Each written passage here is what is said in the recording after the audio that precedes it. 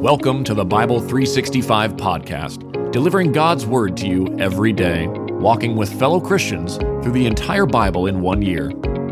Each book of the Bible is read by a different member of Holy Trinity Lutheran Church in Edmond, Oklahoma, bringing new voices to a timeless story. Let's hear God's Word for today. Job chapter 9. Then Job answered, "Yes, I know what you've said is true, but how can a person be justified before God? If one wanted to take him to court, he could not answer God once in 1,000 times. God is wise and all-powerful. Who has opposed him and come out unharmed? He removes mountains without their knowledge, or overturning them in his anger. He shakes the earth from its place so that its pillars tremble. He commands the sun not to shine and seals off the stars. He alone stretches out the heavens and treads on the waves of the sea. He makes the stars, Bear or Orion or Pleiades, and the constellations of the southern sky. He does great and unsearchable things, wonders without number. If he passed by me, I wouldn't see him. If he went by, I wouldn't recognize him. If he snatches something, who can stop him? Who can ask him, 'What are you doing?' God does not hold back his anger. Rahab's assistants cringe in fear beneath him. How then can I answer him or choose my arguments against him? Even if I were in the right, I could not answer. I could only beg my judge for mercy. If I summoned him and he answered me, I do not believe he would pay attention to what I said. He batters me with a whirlwind and multiplies my wounds without cause.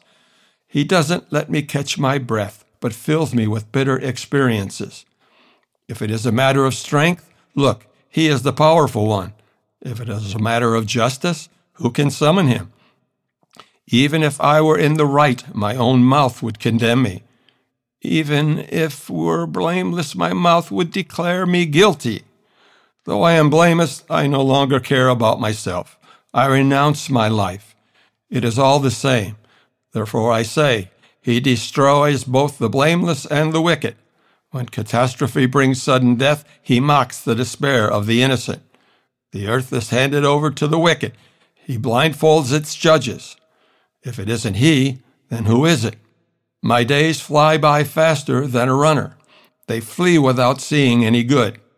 They sweep by like boats made of papyrus, like an eagle swooping down on its prey. If I said, I will forget my complaint, change my expression, and smile, I would still live in terror of all my pains. I know you will not acquit me. Since I will be found guilty, why should I struggle in vain? If I wash myself with snow and cleanse my hands with lye, then you dip me in a pit of mud, and my own clothes despise me. For he is not a man like me, that I can answer him, that we can take each other to court.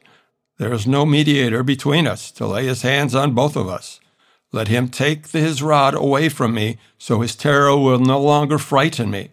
Then I would speak and not fear him. But that is not the case. I am on my own.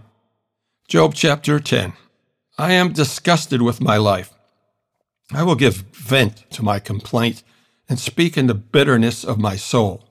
I will say to God, do not declare me guilty. Let me know why you prosecute me. Is it good for you to oppress, to reject the work of his hands, and favor and the plans of the wicked? Do you have eyes of flesh, or do you see as a human sees? Are your days like those of a human, or your years like those of a man, that you look for my iniquity and search for my sin, even though you know that I am not wicked, and that there is no one who can rescue from your power? Your hands shaped me and formed me. Will you now turn and destroy me? Please remember that you formed me like clay. Will you now return me to dust? Did you not pour me out like milk and curdle me like cheese? You clothed me with skin and flesh, and wove me together with bones and tendons. You gave me life and faithful love, and your care has guarded my life.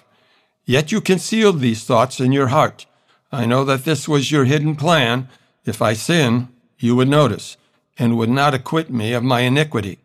If I am wicked, woe to me. And even if I am righteous, I cannot lift up my head. I am filled with shame and have drunk deeply of my affliction. If I am proud, you hunt me like a lion and again display your miraculous power against me. You produce new witnesses against me and multiply your anger toward me. Hardships assault me, wave after wave. Why did you bring me out of the womb? I should have died and never been seen. I wish I had never existed, but had been carried from the womb to the grave. Are my days not few? Stop it.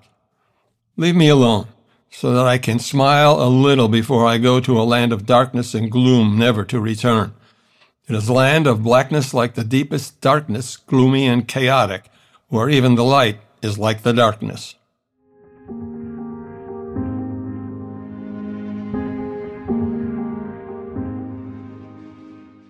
Luke chapter 22, verses 1 through 30. The festival of unleavened bread, which is called the Passover, was approaching. The chief priests and the scribes were looking for a way to put him to death because they were afraid of the people. Then Satan entered Judas, called Iscariot, who was numbered among the 12. He went away and discussed with the chief priests and the temple police how he could hand him over to them. They were glad and agreed to give him silver. So he accepted the offer and started looking for a good opportunity to betray him when the crowd was not present. Then the day of unleavened bread came when the Passover lamb had to be sacrificed. Jesus sent Peter and John, saying, "Go and make preparations for us to eat the Passover." "Where do you want us to prepare it?" they asked him. "Listen," he said to them, "when you've entered the city, a man carrying a water jug will meet you. Follow him into the house he enters. Tell the owner of the house, 'The teacher asks you, where is the guest room where I can eat the Passover with my disciples?' Then he will show you a large furnished room upstairs. Make preparations there." So they went and found it just as he had told them, and they prepared the Passover. When the hour came, he reclined at the table, and the apostles were with him. Then he said to them, "I have fervently desired to eat this Passover with you before I suffer. For I tell you, I will not eat it again until it is fulfilled in the kingdom of God." Then he took a cup, and after giving thanks, he said, "Take this and share it among yourselves. For I tell you, from now on, I will not drink of the fruit of the vine until the kingdom of God comes." And he took bread, gave thanks, broke it, gave it to them, and said, "This is my body, which is given for you. Do this in remembrance of me." In the same way, he also took the cup after supper and said, "This cup is the new covenant in my blood, which is poured out for you. But look, the hand of the one betraying me is at the table with me. For the Son of Man will go away as it has been determined, but woe to that man by whom he is betrayed." So they began to argue among themselves which of them it could be who was going to do it. Then a dispute also arose among them about who should be considered the greatest. But he said to them, "The kings of the Gentiles lord it over them, and those who have authority over them have themselves called benefactors. It is not to be like that among you. On the contrary, whoever is greatest among you should become like the youngest, and whoever leads like the one serving. For who is greater, the one at the table or the one serving? Isn't it the one at the table? But I am among you as the one who serves. You are those who stood by me in trials. I bestow on you a kingdom just as my Father bestowed one on me, so that you may eat and drink at my table in my kingdom, and you will sit on thrones judging the 12 tribes of Israel." This has been the Bible 365 podcast, a production of Holy Trinity Lutheran Church and School in Edmond, Oklahoma, in collaboration with Cinematic Waves TV and Film Post-Production Studios. The Christian Standard Bible is copyright 2017 by Holman Bible Publishers, used by permission.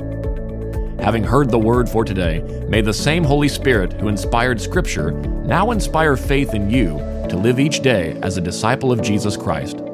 Love God, love one another, and love your neighbor.